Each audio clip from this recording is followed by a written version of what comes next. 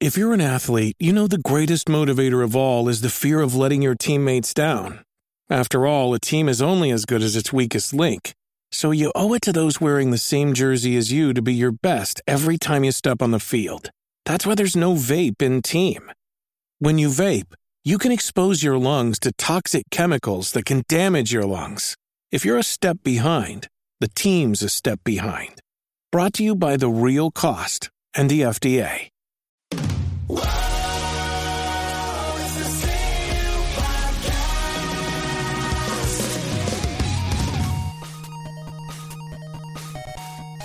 Welcome, everybody, to this completely unnecessary podcast, pre-Thanksgiving edition, Tuesday, November 26, 2019, alongside you, Ferguson.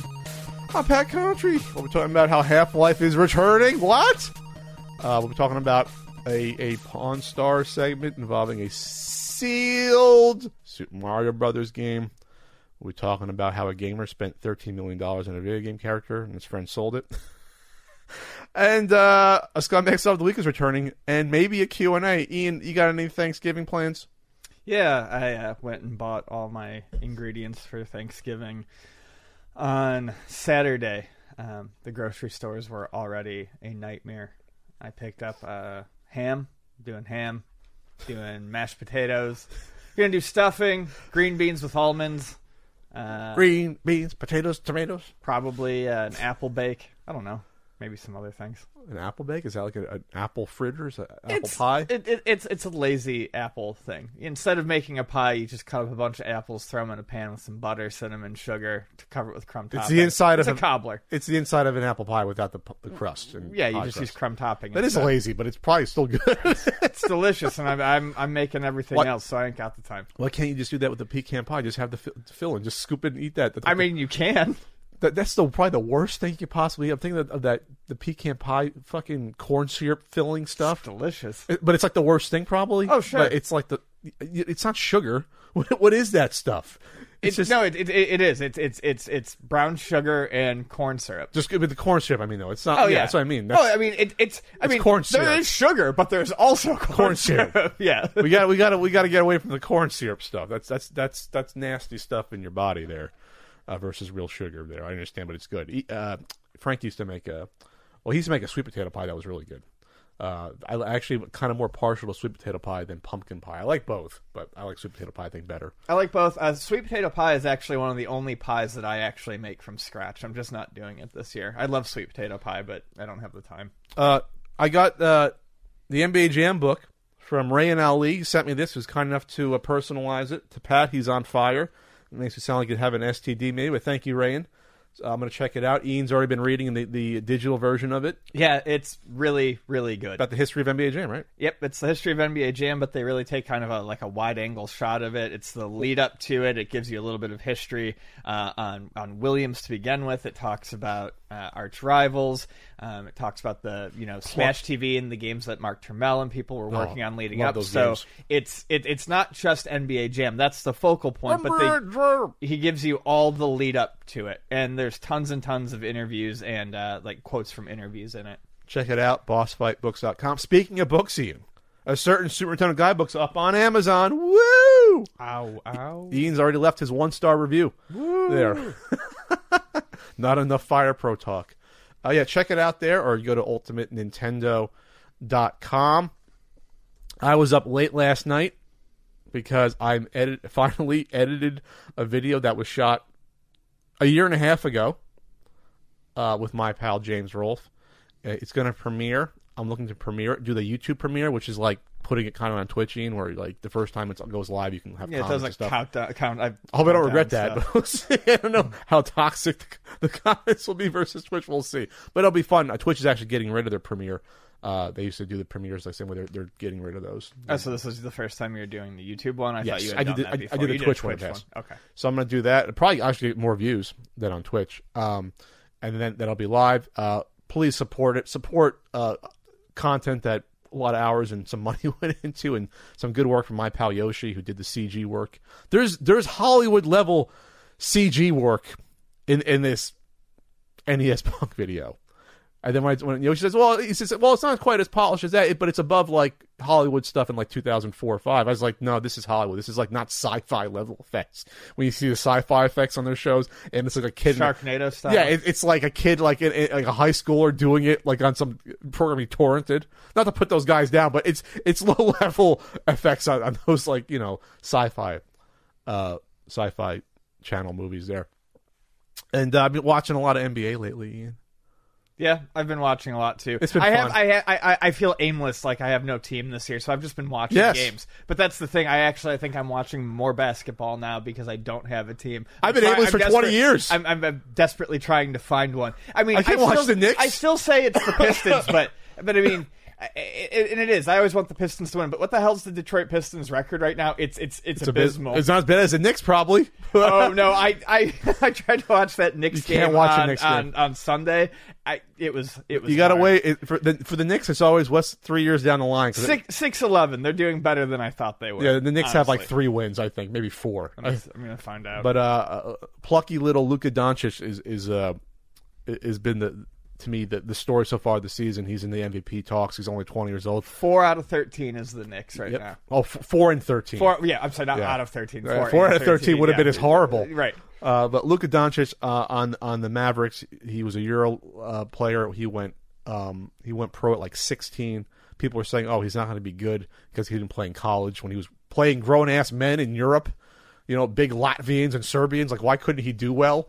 And I don't know. He's going to be one of these all-time greats if this is how he continues to play, and that's been fun. And yeah, I want a San Diego team that I can go and pretend I'm a celebrity and sit courtside a couple times a year. I feel like a San Diego team is the only way you're going to get me behind a California team. I want to like a California Clippers team. can't come back. It's too late. They're gone.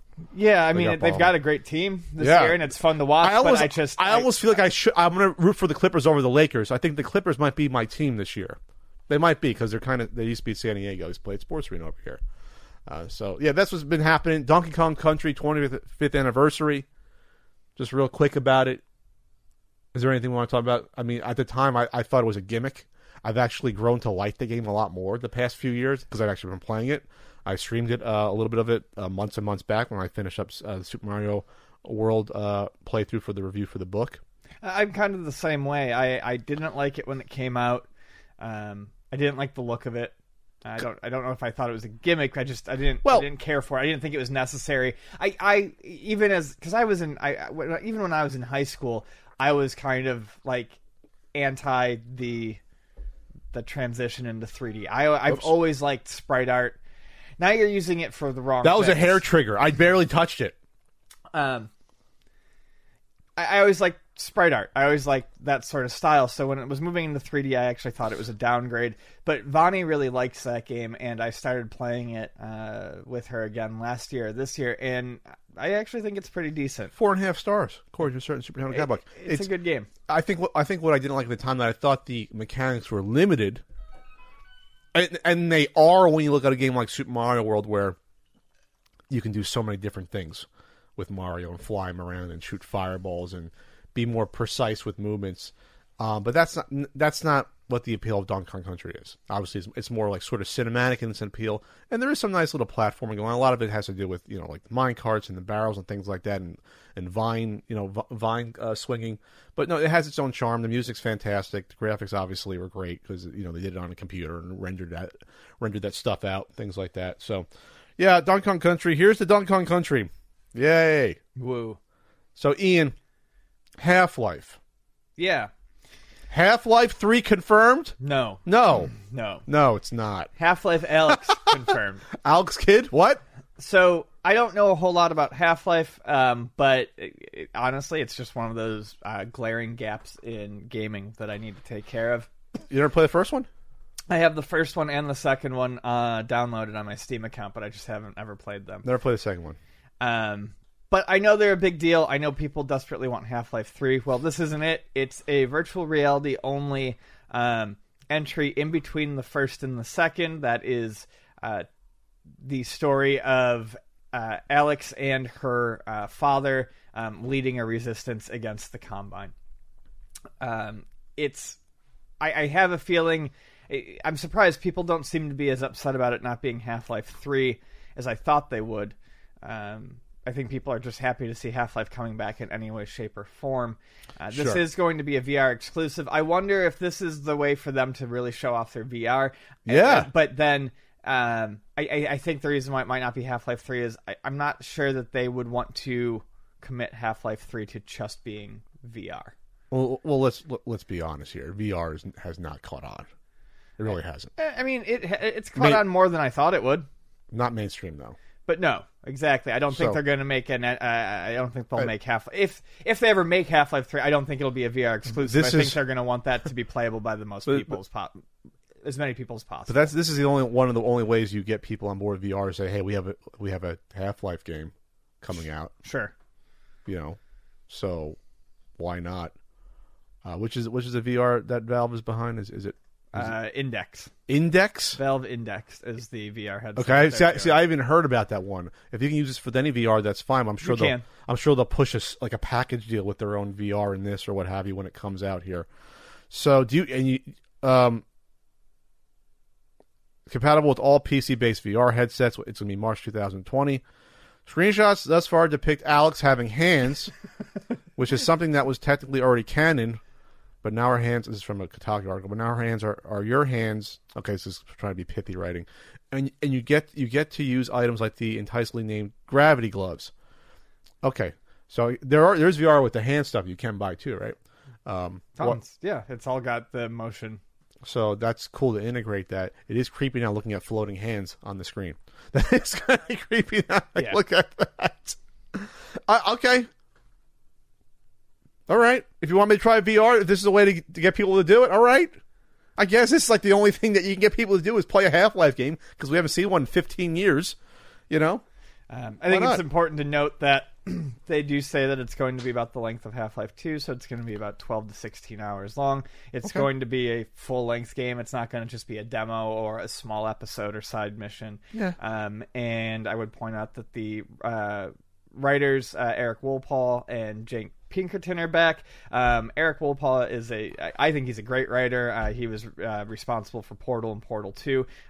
He had left Valve, but he did come back for this. So, I don't know. I think Valve's games, especially from what I've heard, Half-Life, but a lot of their first-party stuff, the writing is generally considered to be good. So it's important to have those writers. Okay. Well, the charm about Half-Life, and I'm guessing Half-Life 2 as well, Ian, if you never played them, was like Half-Life was really the first-person shooter to literally incorporate a story into the gameplay. Yeah, do in-game storytelling. Yeah, that's why it was revolutionary. Probably one of the top 10 or top 20 most influential / important games, probably. And I'm guessing this will be the same sort of storytelling. That'd be great to keep that. According to, let's see, in the press release that Valve said, designed from the ground up for virtual reality, world exploration, puzzle solving. The first Half-Life did have some puzzle solving here and there. Visceral combat, and an intricately woven story that connects it all with the characters iconic to the Half-Life universe. So maybe Gordon gets like a little cameo. I don't know. I'm interested. I'm not going to play it. I'm not down for VR stuff. I just am not at this point. Maybe in the future. But I'm down to watch a Let's Play of it. I mean, it'll probably be a great story and it'll be great, action. And it's very Half-Life's fun because it's very moody without being like grimdark. Sure. It's just the atmosphere is moody versus being like, oh, it's all edgy. It's like the thinking man's first-person shooter. I never thought like that. It's like the intelligent first-person shooter. I've heard that a billion times before. Oh. Yeah, so that seems. I never thought of myself. Yeah. So there you go. There. I think it's gonna be fun though to check out. But here's the question: if this does will there be a Half-Life 3? I will say no. It won't matter. I don't think they're going to be committed ever to a Half-Life 3. I don't think they will be. Well, it seems like they've scared themselves out of it. If you read that article, was it that article? There was one that I was reading where basically I think to get them in to even do this, they had to state that it wasn't Half-Life 3. Sure. Because then I think the people would have been too afraid to work on it. I think that they've built themselves... Be afraid to work on it? I think they've built it up too much. I think at this point, I don't think it's going to happen. Be afraid? This isn't... It's a video game. Yeah, Yeah, I know. I agree. It's silly. You're not like touching up the Mona Lisa. You know, like, oh, we can't. This could be marred forever, man. Which no one has that mindset with movies at all. We're gonna have like 12 Star Wars movies within the next couple of years. Like, no one cares about potentially screwing up old movie franchises with video games. It's somehow this heralded property. I don't know. I just don't think they want to commit to it because they don't. It's not worth their money investment. It's not worth their ROI. That's to me why they never did Half-Life 3, because they got Steam. Sure, that's free money rolling in with minimal work versus a huge video game. All right, interesting little thought exercise here. There was a profile on Miyamoto that occurred in Nikkei. It's a website.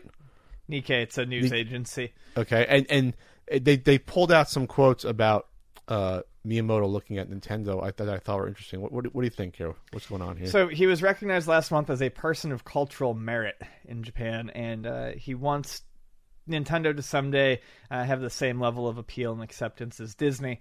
But he's still concerned that there are parents who, at least as of right now, are still view video games as a negative, a waste of time. And that is hampering, their worldwide appeal. You can't have the appeal of Disney if your parents don't let you have access to it. So he thinks that old stereotypes and stigmas associated with that level of with that type of entertainment are what's holding him back. I mean, honestly, I could see that being the case, but I don't think that's going to be the case for much longer. As parents are now people that grew up playing those games. We have far less of a, I think, negative outlook on video games than perhaps our generation of parents did. We have a more negative outlook? No, we have less negative. Oh, less. Okay. Yeah, we have a less negative outlook on it than our parents did. And I think Nintendo and Mario in particular are already fairly recognizable properties. Mario is, I'd have to look at, but he's always at the top in terms of list of worldwide recognizable characters. It's always like Mickey Mouse, Mario, Ronald McDonald, Mr. Gimmick. Yeah, Mr. Gimmick. So I don't know that he's too far out from what he hopes for. Well, I don't know if he's having a Japanese sort of centric view in this. I don't know if in Japan it's more viewed at, they're just kid stuff and then you move on from it. I have no idea. I don't know the culture. Or like maybe it's more frowned upon when you get older in Japan, but obviously the Japanese market compared to the rest of the world is tiny. It's tiny compared to North America and Europe. So I think I remember telling you what the sort of the shift was 3-4 years ago when I saw within the same month commercials featuring Mario for both Fruit Loops, and Bowser was on a commercial from, I think it was McDonald's, and like there was like this montage of like friendly giving, and then one was Bowser, and at the point I was like, mainstream corporations starting to use retro games imagery in their marketing, and I thought that was. I mean, but does that count as retro games? It's Mario. I mean, he's current too. Well, I mean, like, sure. Well, they're playing Super Mario Brothers on the Fruit Loops commercial. Straight up, it was 30-year-olds playing it and saying, "Oh, we're playing Super Mario Brothers." They were retro gaming on the commercial while eating Fruit Loops. So the point is this: is that those kids grew up. They're now over 30. They're 40. So we're now the dominant species. Once the baby boomers die out in like 10, 15, 20 years, there won't be a generation left where video games are like this weird thing for kids. Like there'll be less. Every year that goes by is less and less. Yeah. If that makes sense. No, that's exactly what I was saying. Yeah. I think it's getting to the point where that's not going to be the case anymore. I don't think there is going to be a stigma to it. And, once that's true, I think Nintendo's characters in particular definitely have the chance to become even bigger than they are. I'm not to question the god himself, Miyamoto. I don't know. I have not come across someone, at least in my life recently, in the past 10, 15 years, where that like looked down or laughed when I mentioned like what I did for work had anything to do with video games, or questioned it, or anyone like I guess to the older people that we'll say 60 and above. I'll just say. Including my parents, they just see it as something they're not familiar with, not necessarily something for kids.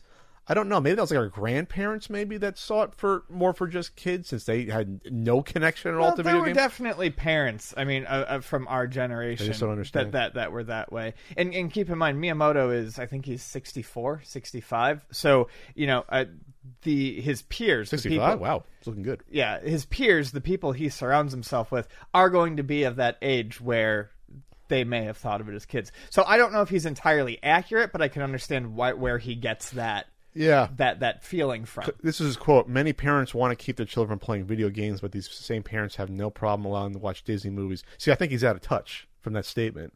Because, like, when you say something like Disney movies isn't like the main form of children entertainment anymore, and it has been for like 25 years or so. And parents now throw tablets and smartphones at their kids when they're out of the womb to play games to keep them satiated. It's like a drug. When you're on a plane, when you see them in restaurants, like that's what kids are doing. So I think this could be a cultural thing where he just doesn't understand, like, this is not the mainstream way children are being reared anymore. It's not. Kids are playing games almost every waking hour versus what we did. When we did, it was like 2-3 hours out of the day we got home from school. You're on the weekends, and now kids are always have them on them with their phones at least. At least that's what I think here. So I think that the obstacle about the theme parks to me isn't the fact about children playing video games. It's the fact that the media is only video games. That's what's keeping it from being an obstacle, is that we haven't had, like, Super Mario Brothers and, Legend of Zelda cartoon shows over the past 25 years. Right. We haven't had the movies. Yeah. That's on Nintendo for not doing that, obviously. Yeah, this gives a little view as to why maybe they haven't. And Nintendo, and I talked about it before, they may take risks with some of their systems, but I feel like they play it very safe in other regards. And I think by playing it safe and not having, modern cartoon shows, they are working on a Super Mario movie, but by not branching out into movies, not having their own theme park. And I'm sorry, I'm excited for the Universal one, but I feel like Nintendo could carry its own freaking theme park, at least in Japan.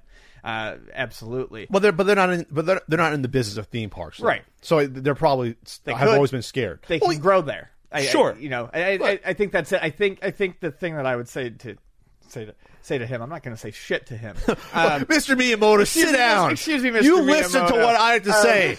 All right. No, but I think he's closer to it than he thinks. I think Nintendo could become a very, very an even bigger brand. But yes, it's things that they're not doing that I think that are holding it back from that. Yeah, but they're going to inch towards it, and obviously their mouth was sour or sore. No, what's the proper expression? I'm tired. I don't know. But from the Super Mario Brothers live action movie, which is what, 93. He's got a sore mouth from that movie. That doesn't sound good at all. So but Nintendo's to blame for that live action movie for not having more creative control over that. Sure. They just sold the rights willy nilly and just that's on them. That's on the people that made the movie. They tried something weird and wacky. So if you're going to get involved with this, you have to be. You got to look over the artist's shoulder. You got to tap them. You got to have a committee sort of, MCU/Disney sort of mindset, Disney mindset, to say, like, you cannot stray from this because this will fuck up our merchandise. This will fuck up our other TV shows. This will screw up our theme parks. You cannot blow this. And I cannot have another sore mouth. You can have a sore mouth. I don't know where I was going with that. I don't know. We've got Thanksgiving coming out. We can't have any sore mouths for any weird reason. I need to be able to eat that food. I'm hungry now. You're fasting there. Let's see. But I think over the next 4 or 5 years, you're gonna start seeing these. There's something about sore mouths. Let's keep it clean. This is Miyamoto's. It's Papa Miyamoto we're talking about here. Papa Miyamoto? Papa Miyamoto. I wonder if he's had 40 pizzas in the past 30 days.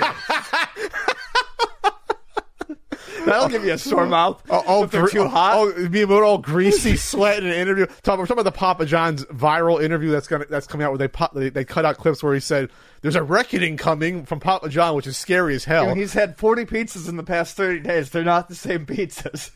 And his voice is entirely different from the friendly Papa John from the commercials. Yeah. They now tossed him. It's racist Papa John. it's like the dark timeline Papa John. Dark side Papa John. Yeah. Anyway, sorry, we're getting off topic here. All right, so that movie's supposed to come out in a year or two? That animated movie, it's probably going to be excellent. I saw a weird I saw a weird thing saying that it was going to be based on the comic books, the old Super Mario Brothers comic books. I was like, I don't think they're going to do that. I don't think it's going to be very the case. Pixar-esque, probably very safe, So yeah, all right.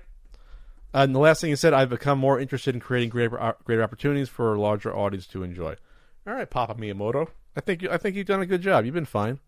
We forgive you for any things that fell through the cracks. And 2022, by the way, for the 2022 for the Mario movie. Holy crap! They announced it like a year and a half ago, didn't they? It's gonna be a fucking epic. That better be a Homerian epic. That better be Lord of the Rings trilogy with extended versions. I can't wait until Mario comes back from his journey on the seas and finds his dog. I understand anime movies take like 2 years to do, but holy crap, they announced that a year and a half ago. You're saying it's going to come out 3 years from now? Jesus. Okay. Sure. All right, moving on. Did you ever read the Odyssey? No. No? I never saw it. Or the Iliad? No, I never read it. Huh.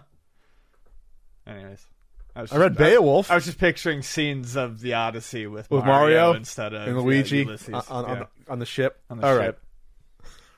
Harpies in there? Coming back, Yoshi jumps into his arms and dies. What are the harpies in that? Is it the big fish that eats you? Is that the harpies in that one? Anyway, whatever. All right, Ian. Pat. We have to talk about Pawn Stars. Before we really get into it, I have to tell you, Ian will be leading this conversation because I appeared on the show in 2012, which I'm now regretting that decision before this conversation starts, and I cannot talk about how the show's produced in any way or what goes into the show behind the scenes. I'm precluded from speaking about that due to an NDA.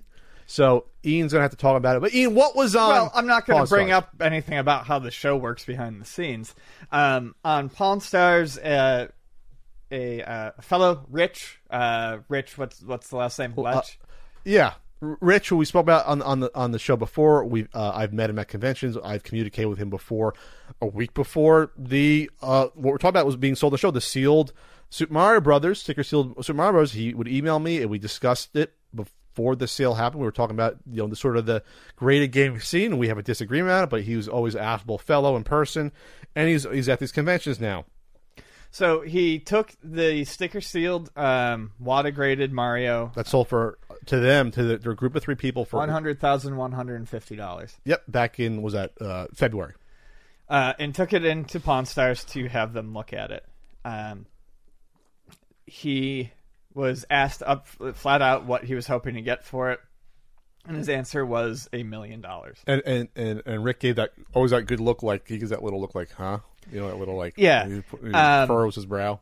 Which I agree that's an insanely high amount to ask immediately, especially when just not even a year ago it was purchased for $100,000, and that was considered crazy at the time. Mm-hmm. So Rich calls over Chum-Li. He doesn't know, he knows a bit more about it. Doesn't necessarily think it's worth that much, but they're aware that video game collecting is a thing. They're aware that these games have value. They're not dismissing outright the fact that these things can go for, a considerable amount of money. They've had stuff in the shop before. They've had an NWC card or two. They've had a Virtual Boy. They've had a big, that big ceramic Mario statue you see from time to time. They've had some of this merchandise in the store, so they know that these things can go for 5-digit figures. But they, he even said he was unaware of them ever going for 6 or even 7 7, which is what he was asking. So they called in an expert, and they looked at the graded copy and saw WATA on there, and they called in Dennis, the head of WATA grading, to come in and look at it. So he comes in and looks at it, and he says immediately that he remembers that copy. And he said it was the most significant piece of video history to pass through WATA in terms of that's what he said. Yeah, which is a big statement, but I mean, in terms of just the realm of WATA, it's probably true. I mean, versus an NWC, you can make a case that that's more important. I think you have to go based on the civics of the game itself. History, and I get where they're going with this. That's not the problem with the segment, right? Dennis mentions that he's aware that there was a $300,000 offer for the game. He said that, not Rich, which we'll get into. Which he says was turned down, and he says the sky's the limit. The segment concludes with Rick. That's his name. Rich. The guy. Rick's the shop owner. Yeah. Rick asking, says, "Thank you. I've learned a lot." Dennis leaves. Asks the Rich again what he wants for it. Rich states, firmly $1 million. Rick doesn't make any sort of offer on it, and that ends the segment. It's on their Facebook. It's on YouTube, but it's a shortened version. The full one's on the Pawn Stars Facebook group. The whole time I'm watching it, I feel like I'm watching. There's nothing organic about it. I feel like I'm watching the making of $1 Million Game. The making of is how I see it. Dennis is obviously the head of WATA, and he is definitely a person to talk to about these matters.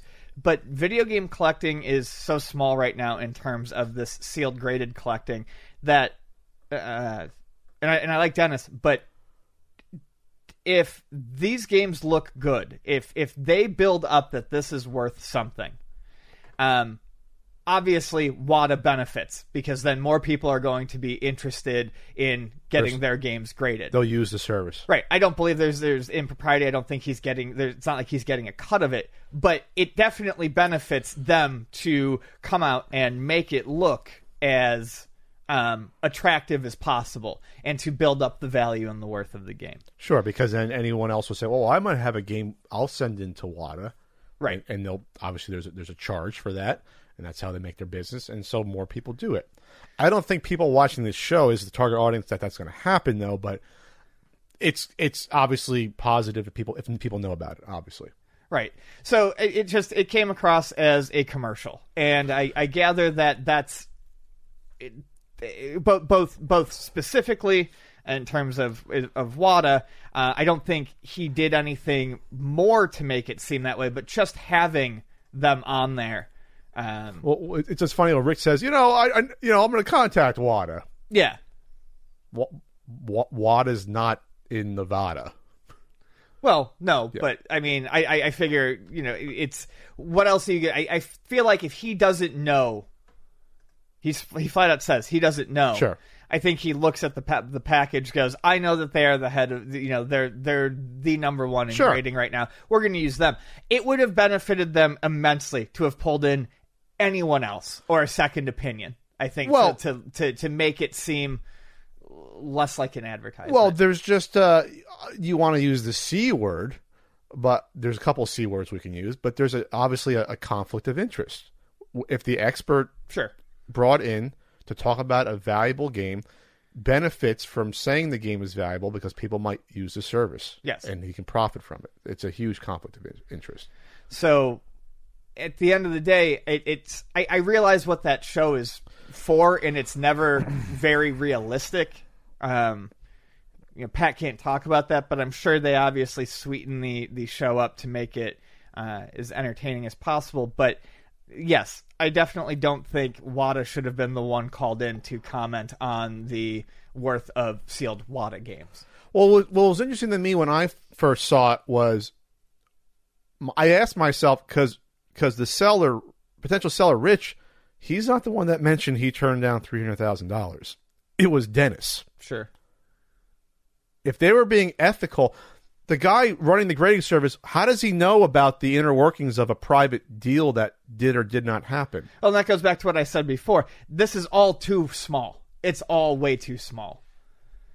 So I don't want to, I like Dennis. I do like Rich as well, even though we've had contentious emails. But it's not even like, it stinks of collusion. It is collusion when the person running a grading company is aware of the inner workings of deals of a game you graded, and now you're on a show discussing this. It's so weird that the seller didn't say that I turned down $300,000. You know what I mean? You should be if you're just a grading service, you should be divorced from any pricing going on or anything like that. You should have nothing to do with that. I mean, I'm sure I understand if you're the expert to talk about it, and I feel like they would know. I just, like I said, I feel like the whole thing could have been avoided by pulling in someone else. Well, yes. The expert shouldn't have something potentially to gain from the sale of an item. Yes. When they bring in the history guy with the beard, the guy with the hat that comes in, he just runs the museum, in the county. Yeah. Like he's not buying and selling that stuff, or he has no business. I guess if you go in the gift shop, you can buy a little trinket. That's about it. But like, it's not directly connected to the item, like the Abe Lincoln signature or what have you. So I somehow have eyes and ears when it comes to this stuff. I get messages about things that happen when this stuff happens. So I got a private email from a source that had something more to say about it, and so what was said in this message was their $300,000 offer for the Super Mario Bros. Was not a cash offer. It was a trade for a ton of low-level, ungraded comics. That's the message I got. I cannot substantiate that. I can't corroborate it. So I put in my little journalism hat, and I emailed. The hat with the press card on the side. Oh, it said press on it? Yeah. So I did my little journalistic integrity in the podcast, even though this is a podcast, And so I sent an email to Rich, since we've emailed in the past. Rich the seller, one of the three owners. Remember, there's three owners of the Super Mario Brothers. That wasn't mentioned on the show. I'm not sure that, I just thought that was interesting. So I sent him an email. Well, then it starts to look more like an investment. Yes. But, I mean, yeah. No, I'm just saying that's why. It's like, hey, I found this graded slab game in my closet. What's it worth? Obviously, that's not what's going on. So I asked him questions. Did you sign an NDA to appear on the show? Could you discuss anything else? He said, I'm sorry, I cannot talk about that. I hope you understand. I asked about the offer that was turned down at $300,000. Was that a cash offer or trade value equivalence? I heard it was for comic books and not cash. Was it? His answer was, we had multiple offers for the game. I can confirm that one of them did include a trade for some comic books. We did not share any of the information about the values of offers that we have received with Dennis prior to the show. He did say that. He didn't ask me, though, if that $300,000 offer was the comic one, though. On the Pawn Star segment, he didn't say anything when Dennis said that. So he didn't share that with him until Dennis showed up for the show. Yeah. Well, I mean, that's. There's two other people in that group. He said who would share that information then? It's just a weird thing. All right, but I'm going to take his word for it. What I read that as is Dennis found out at the show. How? Oh. That's what I'm reading it as. That's what you're... I'm reading it as... so it was... I'm reading it as I'm reading it as he was told at the show. At this Pawn Star. At the Pawn Star. It's something that wasn't shown on camera. Which is not as bad. He's going to find out this information. Okay. So I don't find that to be nearly as bad. But because, like I said, CCG guys know what their fucking books are worth. Sure. That's I don't have such a problem with that. But it does not look good the way they filmed that necessarily. Sure. Then. Yeah, Rich should have said that. Yes, Rich should have been the one to say that. I want to know, and this got away from my question, was that $300,000 offer the comic book offer? Because if it's a trade value offer, that's not cash. That's not a cash value anymore. A trade value is always lower than a cash offer. Yeah. Always, because it's not liquid. You're not guaranteed to get the return on the trade value. You know that working in a store, you deal with trade-ins. Mm-hmm. That's why you have to offer whatever, 50%, 40%. So to me, if it's a $300,000, if it's 100 cash, $200, 100,000 trade, whatever it is, that could maybe only be $150,000 cash equivalency. We have no idea what it really is, because you almost never spend the seller almost never spends, or excuse me, the potential buyer almost never spends the amount of money cash wise versus the trade value, because it always appreciates down the line, if that makes sense. Right. So that to me is something I want to know. And then I asked, do you expect your appearance and showing the game on the show to possibly increase the interest and/or value? If so, why? Very polite questioning from me. Like it's a freaking Scantron test. Yes, of course, I hoped it would increase the interest of that particular game. However, my main incentive was to get more people to see video games as a medium of art and not just a toy. I've always loved to share my passion about video game collecting with anyone who will listen, and hopefully this appearance will introduce our hobby to some people that may not have realized that classic video games were a collectible with a capital C. Yeah, I mean, it's video game collecting in the commercial. I'll just say this to Rich, that video games haven't been looked at as toys for like your 30 years. Your computer keeps making noises. Some weird alerts going on. So that's all I'm going to say. You know, it's not the worst thing in the world that they're on Pawn Stars. I just think that there's just some issues for how it was presented that I think anyone watching it might ask some similar questions that we asked. That's the nicest way I could probably put it. Sure. Love retro games? I do. All about that rock and roll lifestyle? Then Rockhart is the place to pick up all your retro gamer gifts this year. With tons of the highest quality tees, hoodies, pins, patches, turntable mats, and more, they're sure to have that perfect gift. The good folks at Rockhart helped us design the new CU Podcast enamel pin that we're going to have for sale in our shop soon as well. Thanks to the CU Podcast, you can save 20% off your order at rockhart.shop with the code CU Podcast. That's 20% off your entire order using the code CU Podcast at rockhart.shop. That's ROCKHART.shop. Yeah! Ian, this is an interesting, funny, strange article here. From Mashable Southeast Asia edition, gamer spends $1.3 million on a video game character. Friend sells it for $643. That's I'm mad at you, Ian. Okay, so I'm just going to read this article. We edited this right before the podcast recommendation for someone on Twitter. Chinese gamer Lu Mao had spent a whopping $1.3 million to develop his Justice Online character. Now he's pissed. His friend had accidentally sold his character for $643. Jeez Louise. This comes from a Chinese tech news site, Abacus. Mao's friend Li made a mistake by listing the character in the in-game marketplace NetEase after suffering from dizziness due to excessive gaming. I didn't know. Have you ever gotten dizzy from excessive gaming? No, I have not. You got dehydrated, I guess. Yeah, maybe. I've never heard of that, dizziness from excessive gaming.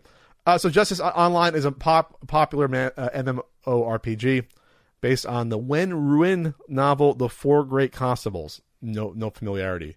That's not what we're talking about. In the game, players can choose characters from up to 6 classes and can battle against other players and non-playable characters, go on missions, and even run a business.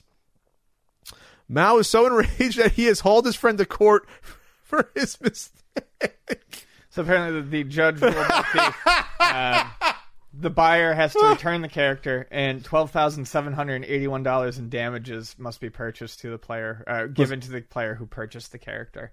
To give him something back. Yeah, to give him something back in return. All right, that seems like that's the thing to do. That's justice. How does someone else get access to your character? If you're, what was he like?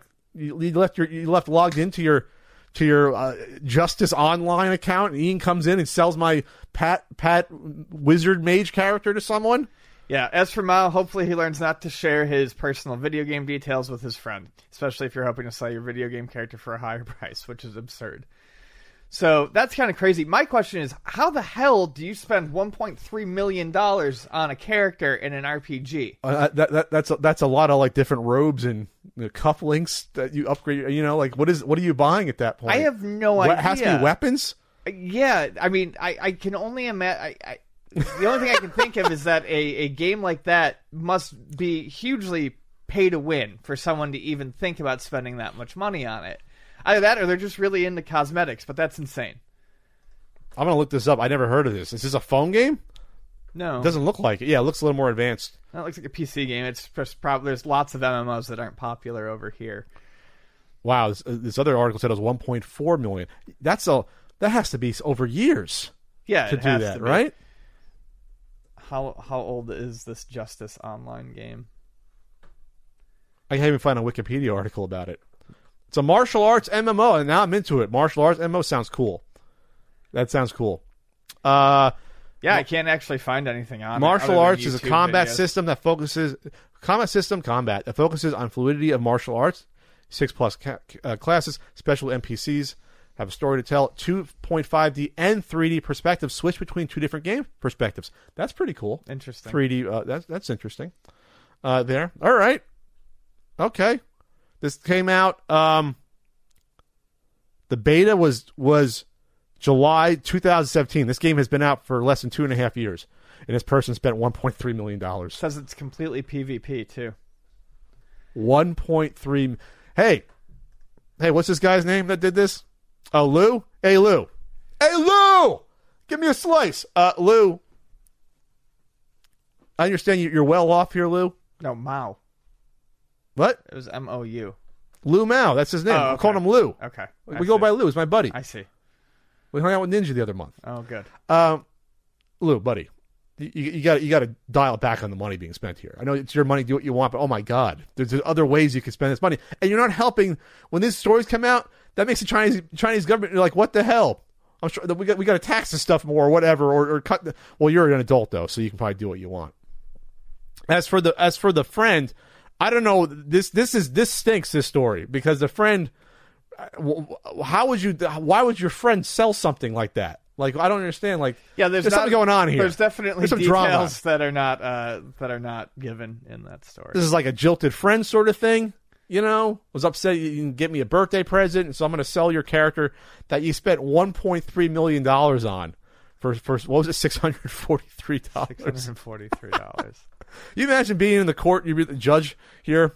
You're at the Hongya County Court of Sichuan Province, not Sichuan, Sichuan Province, and you get to rule on this. Like, what the hell? And how do you get such a specific number? 12,781. So it's sort of multiplier you put in, or maybe the judge is a fan of the game. I don't know. Maybe the judge is like, you know what? I'm into this justice online. I just watched the entire trailer, and there was not a single screenshot of gameplay. Well, if it's martial arts, yeah, they're not using weapons. So then you're not buying weapons. Maybe you're buying skills. Oh, you could very well be buying. They're shooting stuff. Okay, there are weapons. There are weapons. Okay, it looks like a mobile game, kind of the way I'm looking. I mean, now mobile games look like PC games, but you're in a party there. Okay, it's probably a fun game. I like the fact that it's martial arts RPG. I'm actually into that. Okay, all right. That's all. It's like our fun story that we do. That'll get no views on YouTube, but it's fun. We do it for us to keep our palates cleansed, and so we don't fucking murder each other on camera one day. That's it keeps us going. Keeps us happy. All right. Do you want to skip this jack of all trades? No, I'm going to talk about it. We got a half hour. We can talk about this. There's plenty of time. So I checked out the jack of all trades documentary. And it deals with an ex-child actor from the 80s and 90s named Stu Stone, who also did like voice acting for like 30 different things, like Magical School Bus and then like My Pet Monster cartoon, Alf cartoon. Like he did all these like more esoteric cartoons like in the 80s and 90s. Wild. I And was like, wow, that's awesome. All I thought was, what's residuals on that? Did you have to work ever again when you worked on like 30 cartoons in the 80s and 90s? Anyway. So his dad owned one of the first big in Toronto, owned one of the first big baseball card shops and opened like 10 more of them. Sluggers, like a chain of baseball card shops in what was that, like late 80s, like 88 or 89, what have you. They open a shop, and so he gets into it. That's how I bonded with his dad. And then his dad, like 2 weeks after his bar mitzvah, after Stu's bar mitzvah, just leaves his family, leaves his wife and 2 kids, and goes and starts another life, another family. And so this documentary has to do with that, while also looking at him going back and finding his old baseball cards. This is what was more interesting to me. The family stuff was interesting to an extent. They had to put some drama in there. But what's more interesting to me is that the fact that he found out all his baseball cards are worthless. All his Upper Deck cards, his box of scorecards, all the cards he had, all his Jose Canseco cards, and he talks to Jose Canseco in the movie, which is one of the best segments, because Jose Canseco is like a down to earth, fun guy. He doesn't give a shit about anything. He's not down to earth, or that guy is fucking crazy. Well, I mean, like conspiracy theory, wild. Well, I mean, like he's down to earth in the sense that he'll talk about anything. I don't know if that's the term I'd use for Jose Canseco. He's the first guy that said all of us are on steroids, and he was right. And everyone called him a lunatic, and he was right about it. He wrote books about that in the early 2000s about that, and that's what I mean when he's down to earth. Anyway, I don't know about was he a flat earther? Anyway, so he talks to Jose Canseco. He talks to there's a Burbank is like the biggest biggest baseball card and sports card. It's like 13 million cards. There's a place in Burbank that's a dealer. He talked to people from Upper Deck, newer people. He talked to just a lot of people. He talked to there's a guy in Nevada knows Jose Canseco. That's a baseball card collector, has one of the biggest private baseball card collections. It's like millions of cards. So it was interesting because it was a moment in time, late 80s, early 90s, where baseball cards was like the hottest collectible. It was everyone collected baseball cards. I started with my 87 Topps cards. Ian might be collecting cards. Whoops. There goes my phone. Wow, I never did that in 800 episodes of the podcast. Jose Canseco on Al Gore. Al Gore was ahead of his time. I missed him. Rest in peace, buddy.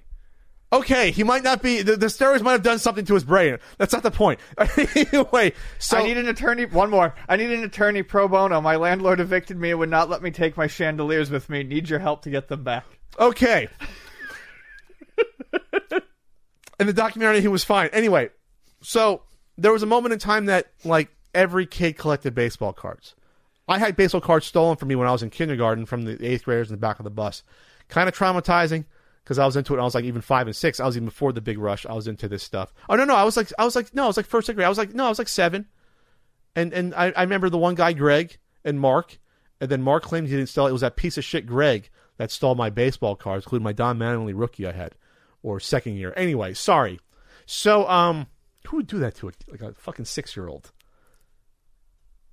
Titanic, 100 years. Wow, global warming could have saved the Titanic, sad to say. All right, Ian, that's not the point here. It's turning into a Jose Canseco bash fest here. And he's a bash brother. And he's still jacked, by the way. With steroids, he uses them safely now in his 50s. Who cares? He's not playing baseball anymore. So the point is this, is that he goes to a card show and tries to sell his, he has boxes of, here's the whole Upper Deck set. Here's this set. Here's this set. And he's saying, this is worth... and even unopened like wax box sets, wax packs. He's like, oh, what do you want from these? Well, they're worth like maybe $10, but I got to try to make money. So, this box of like 8 packs of cards boxes is worth like $20 total. Right. To a dealer at the show. And so he's like disappointed about it. Then he starts to research, what happened in the 80s and 90s. And what happened was this was a created bubble of collectability, mostly by Upper Deck when they got into the market in 89. Because when Upper Deck got into the market, they marketed themselves as the premier sports card, if you remember that. Yes. They were glossy cards. They weren't like Topps cards were just like made on like, dirt cardboard. Yeah, they weren't glossy. They're not even, half the time they're not even printed properly. Yeah, it's not high end. And at the time there was Donruss, there was Fleer, there was Score had just started, I believe, and you had Topps. And then you had Bowman as well. Bowman was getting back into the trading cards after like being on the market for like 35 years or something from the 60s. So you had those big ones. And then Upper Deck comes in and says, you know what?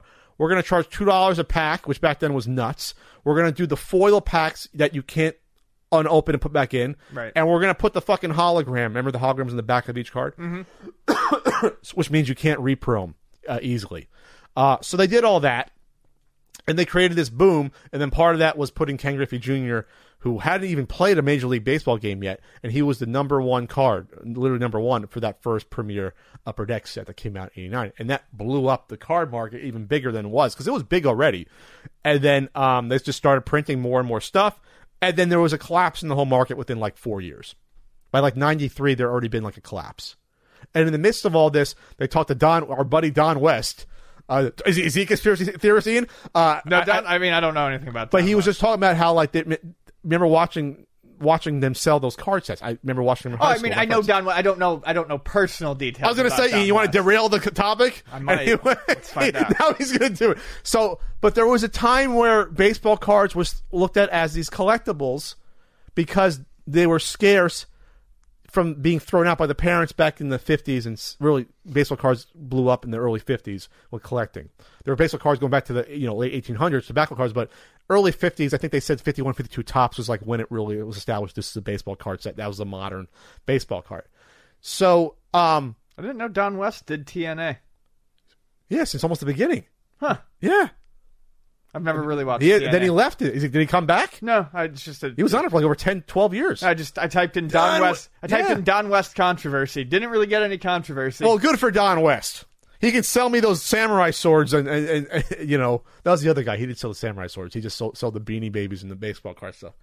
So the point is that you had this bubble of a market that took tons of people's money, kids in particular, but adults as well. My dad was in it, but my dad was buying more early 80s hockey cards that weren't artificially inflated for that. And that was one of the things they paused. Is like, well, Upper Deck started pumping out these cards because people thought it was an investment, and they might have been pumping out allegedly just that Ken Griffey Jr. rookie card, because that was the big hot item from the set. And so it really talked about, it didn't talk about the danger of it, but it looked at how many people made money off it. Like his dad made money off of, he even asked his dad at the end, who hadn't seen like 20 years, like, do you feel bad about making money off the kids coming into the store? And the dad's like, yeah, it was a thing that happened. Like all the companies made money off of the people thinking they're going to get rich holding on to these cards for 20 years. And now when you go to the swap meet, you can't give away. Last time I went to the swap meet, there was like a whole table of like thousands of cards. Some were in the little case. I didn't even bother to check what they were because I knew they're all worthless. Yeah, they are. I mean, I was telling you about it yesterday when you brought up the documentary and that you had watched it, but I have like 4 or 5 friends who within the past year just got a wild bug about a year ago, and they started buying boxes of old wax packs. Yeah, wax packs and stuff like that. And they weren't doing it in hopes of making money, but they were just doing it because it was fun. But they're buying these boxes for $10-$20 a box. I mean, there's like no value. And that could be high. Yeah. Depending on what year it was and what card company it was. They're on eBay you can get for $5 either an 87 Topps, Donruss, or Fleer baseball wax pack lot, and they'll send you one of the 3 random ones for $5 plus $4 shipping. Yeah. So $9 for what is that? What is in a wax pack box? Like 30 packs of cards, 40 packs of cards, 50, something like that. I think it's 30 something.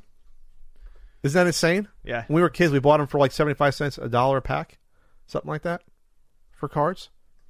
They produced billions of cards. They produced, not millions, billions of cards they produced. There you go. Tell your friends about that auction there. I mean, I could have been claiming that they paid more. I think my buddy Lincoln paid like $10 total shipped for like his first box of something. So the point is they're worthless. I mean, that's the point. No baseball card probably produced after 81 is probably worth anything because there's too many produced. If you get into like the basketball cards and hockey cards, there's a lot less produced. Like that first year was it 86, 87 Fleer basketball cards are all worth a ton of money because they didn't produce basketball cards for like 6 years. So it's like the rookie card for like Jordan, Isaiah Thomas, Ewing, Hakeem Olajuwon, like all these guys. And now what they do, Ian, what I think is interesting, they have like you can look up like 50s baseball card pack. What these people do is they get old cards, they repackage them, and sell you a pack of cards for like $250, and like they'll produce like maybe 500 packs of them, and there might be a Mickey Mantle rookie card in like one of those packs. Like they put them in there. But you're opening up new packs of cards of old cards that they throw in. That's like a thing now to get that gambling bug. That's crazy. But you can still buy like unopened, like I said, 86, 87 Fleer packs in the hope of getting like a Jordan rookie card, which is worth like probably like $15,000 or so, something like that. So I just think it's interesting, and and to me it's a cautionary tale. Whenever we talk about collecting in any form, whether it's Beanie Babies or comic books had a surge and crash right after baseball cards did, almost the same way. Within like 3 years, it rose and crashed in the mid 90s. This can happen with anything out there. It can happen with even old video games because there's a ton of them out there. It can happen with anything. It can happen with Star Wars figures. It can happen as when people don't realize after a time that this stuff is worthless, or they hold on to it and don't get rid of it, and 30 years later it can end up in that kid's closet the same way. You try to bring it back out, it's worthless. No matter what it is, it could happen. So that's all I'm trying to say. It was very interesting, just for that aspect. The family stuff, your mileage will vary. It's on Netflix though. Anything else to add, Ian? Did you collect any sports card when you were a kid? No, I didn't. I did baseball, but then I switched to hockey.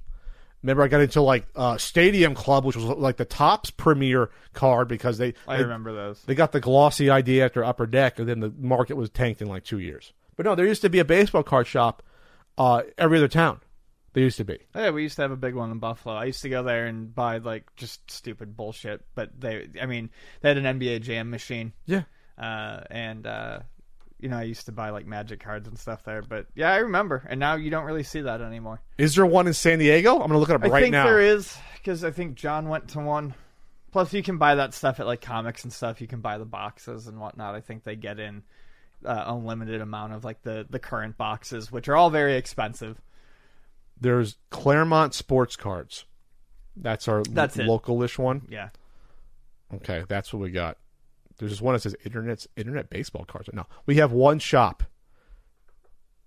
Yeah.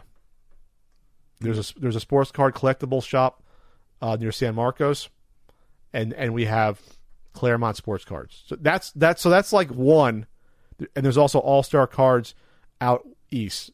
That's not even San Diego anymore, I don't think. So there's like maybe one, or you want to say two, in all the county of San Diego. And San Diego's a big county. So that there you have it. All right. So comic books sort of came back because comic books you actually can read and enjoy. Right. Kind of hard to look at a baseball card and do anything with it. Put it in the spokes of your bike, which I did, by the way. I did that. You ever do that? Did you do that when you were a kid? Oh yeah, I did that with like I had whatever cards I could find. I don't know. 87 Tops. Yeah, so probably the most famous sports cards. 87 Tops with the wood baseball bat grain on there. Did you have a Billy Ripken fuckface card? Did you have one of those? No, I did not. Remember that one? Remember the error cards? Everyone was after the error cards back then. Oh yeah, the misprints or the weird stuff, but only certain errors because plenty of those cards were just printed poorly. Oh, I'm talking about like the ones that were like just bad errors, like they included stuff they shouldn't have. They like they developed the guy's arm or something. I don't know. All right, that's it. Check it out. Jack of all trades. It's on Netflix. Ian, we have a scumbag of the week. We haven't done a scumbag seller of the week in a while because it seemed like they were starting to repeat themselves. Whether it was people, selling retro pies with loaded games up, or if they were selling, like labels that they said were authentic, and we got on them, and people come after us for saying we have the right to label our games, and it's not the point. So we decided to put not a moratorium on it, but we couldn't find anything new. So this is retro-naught.com. What is this, Ian? It is it appears to be a Raspberry Pi. So it's a Raspberry Pi being sold for the deluxe one for $192. That you get 20,000 games, TurboGrafx, Sega Genesis, Neo Geo, MAME, whatever, Commodore 64, and many more, ColecoVision. Doesn't list Nintendo consoles, which I think is interesting. They want to keep the big N off their backs. I can almost guarantee you they're on there. No, they don't want to list says them. it right here. Okay. Yeah, like if you look at the standard Retronaut console, it tells you that it has Nintendo 64, NES, SNES, Game Boy Color. Oh, the deluxe doesn't say that. The deluxe one, I think, is, I think that's what it does. You go down just a little bit further. PlayStation 1, Dreamcast, N64, Neo Geo, MS-DOS, NES, SNES, Game Boy, Sega Genesis. Oh, I don't see that. Is it on the game list? It's on the web page. Not the point. The homepage. All right. They're not even smart enough to not do that. Okay. Either way, you get like 4 USB ports. You get like, your little Bluetooth controller, it looks like. Your standard, like whatever, $25, $30 controller. There, you get $20,000 games. So you get a Kodi player. Okay. Are people still using that stuff? Why is this so egregious versus the other 1,000 people trying to sell the retro pies out there? Well, because it's got the games loaded on it, and it's nearly $200. That's egregious. What's the second reason it's egregious? It's named after a popular retro gaming podcast. Yes. Ding, ding, ding. Yes. Which is not good, and I can't imagine the people who run that podcast are particularly happy with it. Who is that? That's Bob Mackey, and who's the other one? Is it Jeremy Parrish who does? Okay, I couldn't remember if that was actually his co-host for that. I know they do a lot of work together, but I didn't know if it was that. And the logo for the Retronauts podcast is a space helmet. Space helmet. Yeah. Spaceman helmet. The logo for the Retronaut is a space helmet. It's eerily similar. So yeah, it's kind of gross that whoever this is trying to play off the popularity of, a podcast that, has nothing to do with selling ROMs on a Raspberry Pi. We never talk about the Retronauts podcast because, we don't bring it up. I'm sure it's a fine podcast. It's on Patreon. They usually talk about moments in time on their podcast or one particular game in their episodes. Yeah, they do really good deep dives on all that stuff. It's a deep dive podcast.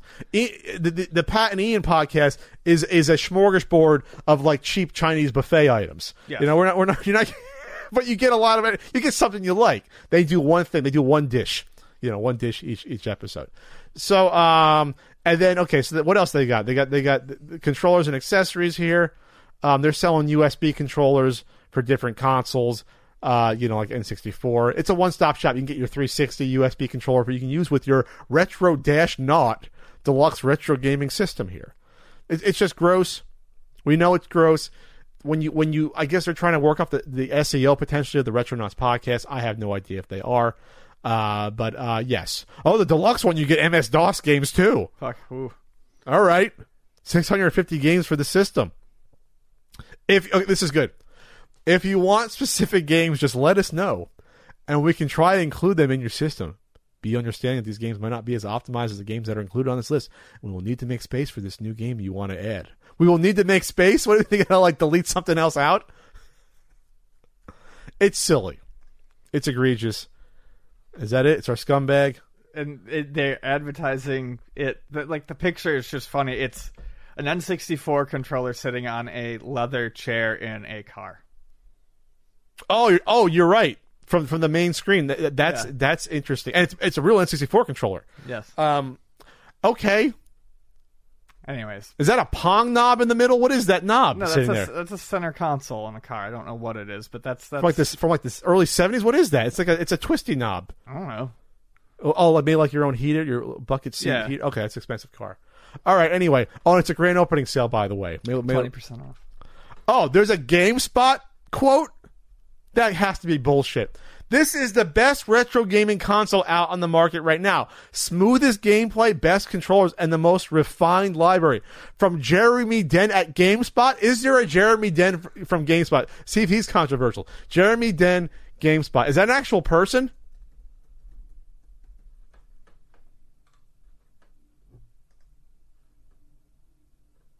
No.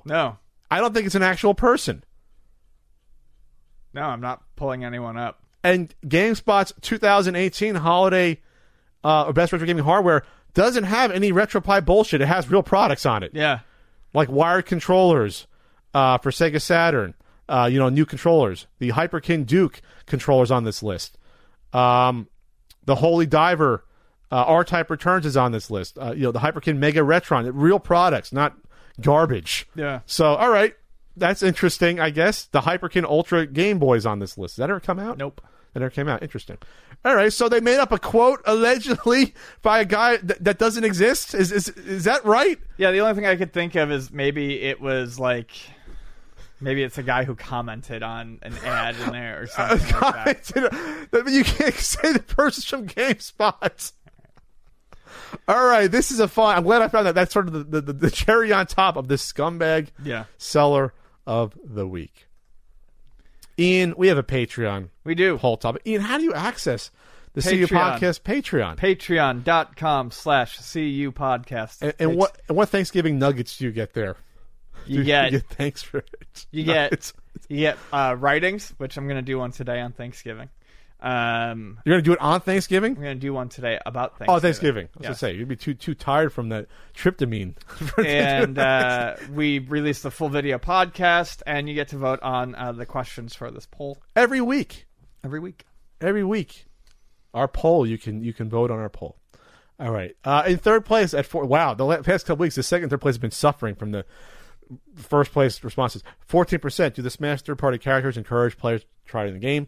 Second place, 16%, are the Marvel heroes heading in the right direction, moving on from the A heroes to lesser-known heroes. In first place, 70%. Is that the highest ever? That's high. I think there's one that was higher. Do you feel old, Ian, thinking about games from your childhood? Oftentimes, yes. Not when I'm just thinking about them.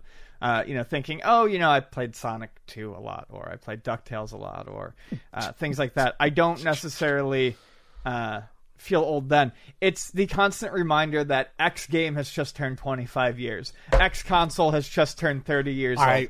And that gets me. So and it's always on Twitter. Yeah. So Donkey Kong Country, now being 25 years old, that makes me feel pretty old. When the Game Boy hit its 30th year, I felt old because I just saw a Link's 30th anniversary article too. Yeah. So yes, I definitely start to feel my age when people talk about the release dates of certain games. Can I just say this? I'm not trying to criticize. I mean, the Dreamcast is 20 years old now. That makes me feel old too. Yeah, that's crazy. Can I just say this real quick? I'm not trying to criticize people that run, Twitter accounts like games you loved or remember this back then. Can we stick to like 5 and 0 as our anniversary years? I don't care. Like, Metal Gear Solid came out 16 years ago. Keep it to 5 and 0. Well, there's enough games to fill in the blanks. I think there still is enough. Well, then what stupid fucking vapid clickbait bullshit are they going to post? Okay, if but I literally see stuff like it's been 24 years. Can you wait till it's 25? We're gonna have to repeat it when it's 26. Sorry, that just bothers me. It's a weird anniversary thing to do. Like, 9 years ago. This Xbox 360 game came out 4 years ago. Remember when? I fucking hate accounts like that. Okay, it needs to be a little stronger. But they get a lot of views. But I'm just going to say there's a space for it, but keep it to 5s and 0s. All right? That's all. Sorry. What was I saying? So they make you feel old when you get reminded when they came out. Rocky Possum came out 23 years ago. Where were you? Rocky Possum. Goddamn. I hate that shit. Okay. So fucking lame. Well, they're popular. Have a real account. Do something instead of fucking pulling up a picture of a box of a game that came out and saying, "Remember?" Fuck. Was Rocky Possum a game? Awesome Possum was. Awesome Possum was, and Rocky Rodent was. I mixed the two of them together. I didn't do it on purpose, but yeah. All right, that's going to be our first indie game we collaborate on. What? Rocky Possum. Rocky Possum. It's a boxing possum game. Rocky Possum and the Sore Mouth. Wow. All right, that's an interesting video. Okay. All right, so that one account that followed me is going to stop following me because they do that. Then again, they follow 25,000 people. It might be a bot account. Do you remember? Old stuff is cool, right? Yeah, old stuff. Well, there's some nice ones that be like, remember this commercial from like 1987? It's okay, I remember that. Okay, there are some that are fine. There are some that do it a little bit better, but Jesus, no, I'm sorry. I've been harboring this deep-seated hatred of accounts like that for so long. I mute and block them. You blocked them? How do you see them from retweets? Yes. People? And I constantly mute them and block them. And it's like, I'm sure that they are run by nice people. And there are a couple that I keep up. But it's like, why do I care? Like, you're digging from the dregs of fucking... nostalgia? I can do one right now. Games released today. And then you see what came out? Is Rocky Possum going to be on that? Rocky Possum. 1987 Amiga game? What is it? Whatever. Okay. Take a hit off that nostalgia rock. We got Rocky Possum coming out 25 years ago. Remember when? Okay. Here's the advertisement. That makes me want to get into a Watchmen conversation because Adrian Veidt sold a nostalgia perfume. Like, Watchmen's brilliant for a lot of reasons. Anyway, so what was going to say? So you don't feel old playing the games. You just feel old when you remember, when you actually see a number, this was 25 years ago. Yes. Okay. I don't feel old when I play the games. No. I feel like a kid again in a weird nostalgia sense, like, or this feels fun if it's an old 30-year-old game, because if it's an old game, it's a classic, it's still good. Like, I don't feel old when I watch old movies. I think I caught Jaws on TV the other day, and you have to watch Jaws. It's amazing. And like, I just watched Jaws. I was like, I don't like, oh, this movie came out, almost, holy shit, 45 years ago, Jaws almost came out. I didn't feel old watching Jaws. Well, it's entertainment. You sort of escape into it. That's like, sort of the point. It's like I told people, I tell people at work, and I've said this forever, I never stopped playing these games. So it doesn't have a time machine effect. I've always played classic games. Like movies, games. You stop watching. Music, you might stop listening to a moment in time, like an 80s song or whatever. Yeah, I mean, there could be something, but like I actively keep up on this stuff. So, and it's what I enjoy playing. So I've played Genesis since the time I got my Genesis. So when I play something, yeah, I remember playing it when I was younger, but I also played it last week. I played it 6 months ago. I played it 2 years ago. It doesn't have that immediate warp back factor because it's something that I've experienced at all times of my life. It's simply when they bring up how old it is. The only thing that really makes me feel like I'm an old man is technology. Because you can literally age yourself by TVs you watched or types of phones you had, or whether or not you had the internet. And the people that are now younger than us, even people that are still in their late 20s, have an entirely different experience than what we did. Yeah. And so, especially, let's just say if you're on the dating scene and you want to date someone even a little bit younger than you might have to have a conversation. It's like, yeah, I went to college when the internet was still a new thing and we still researched with like books. Yeah. And the people that look at you like you're fucking crazy when you say something like that, or be like, yeah, when I grew up, we had to share one phone and we had to go or have a touch-tone phone where my dad was too cheap to pay for touch-tone, or you still hit a 9 and you heard 9 clicks. Come on, Dad, it was $1 a month. Kick in. Feel like a pauper. Had a button phone and it still was rotary. Anyway, sorry. Anyway, I didn't need $1 that badly each month in my life. Anyway, so when you talk to younger people and you have to explain like you're a man out of time, like you're Rip Van Winkle. It's like, yeah, when I grew up, when you went to the mall, Ian, you had like a little piece of paper with people's phone numbers on them. Oh, I know. And you had to call your mom and bring quarters for the payphone and say, hey, Mom, come pick me up. You're getting real old guy right now. Yeah. I know. But that's not that long ago. No. That's 20 years or you ago. Call collect, and when they ask your name, you just say pick me up, and then you hang up the phone. Never did that. Did that. That was smart. They used to have commercials like that, you're too cheap to call your parents and so like, yeah, it was a 5-pound 6-pounder, like, and he hung up the phone real quick. I'm not doing it justice to that commercial from like 1999. Those commercials existed up to like 2003 with Ed O'Neill going for 1-800-COLLECT. Now I hear Ed O'Neill doing like singular commercials. Ed O'Neill's been like the phone guy on commercials for like 25 years. Sorry, I'm going on a weird tangent about phones. We got to wrap it up. Yep. So anyway, technology makes me feel old when you communicate to someone else how much it's changed drastically in even the past 20 years. I was watching a movie. I caught Swim Fan for some reason. That movie's from like 2000, and the guy has a fucking beeper on it with messages. Yeah. No cell phones yet. It's like 2000 or 99, that movie. It's not that old, that movie. Sorry. But you don't like those Twitter accounts? No. Rocky Possum, that's our new game we're going to make. Someone might do some Rocky Possum art for us. I feel like those. All right, that's our CU podcast. For the 8th week in a row, will you not get to that Q&A question? Someday. New NES Punk episode coming out while you're still coming off your turkey high this weekend. It'll be out. We're going to put up the, hopefully for Black Friday, I'm going to hope to put up the enamel CU podcast pins for sale. Cool. Check them out. They'll be at ultimatenintendo.com. Redirects to my store. So ultimatenes.com, ultimatesnes.com. They all redirect to my store there. And you can check out my Shopify there. And Ian will be working there and putting those little pins in baggies and sending them out to you there if you want any. All right, that's Ian Ferguson. That's me. I'm Pat Contry. Enjoy your Thanksgiving. Be safe. Eat a lot of turkey, but don't choke on that bone.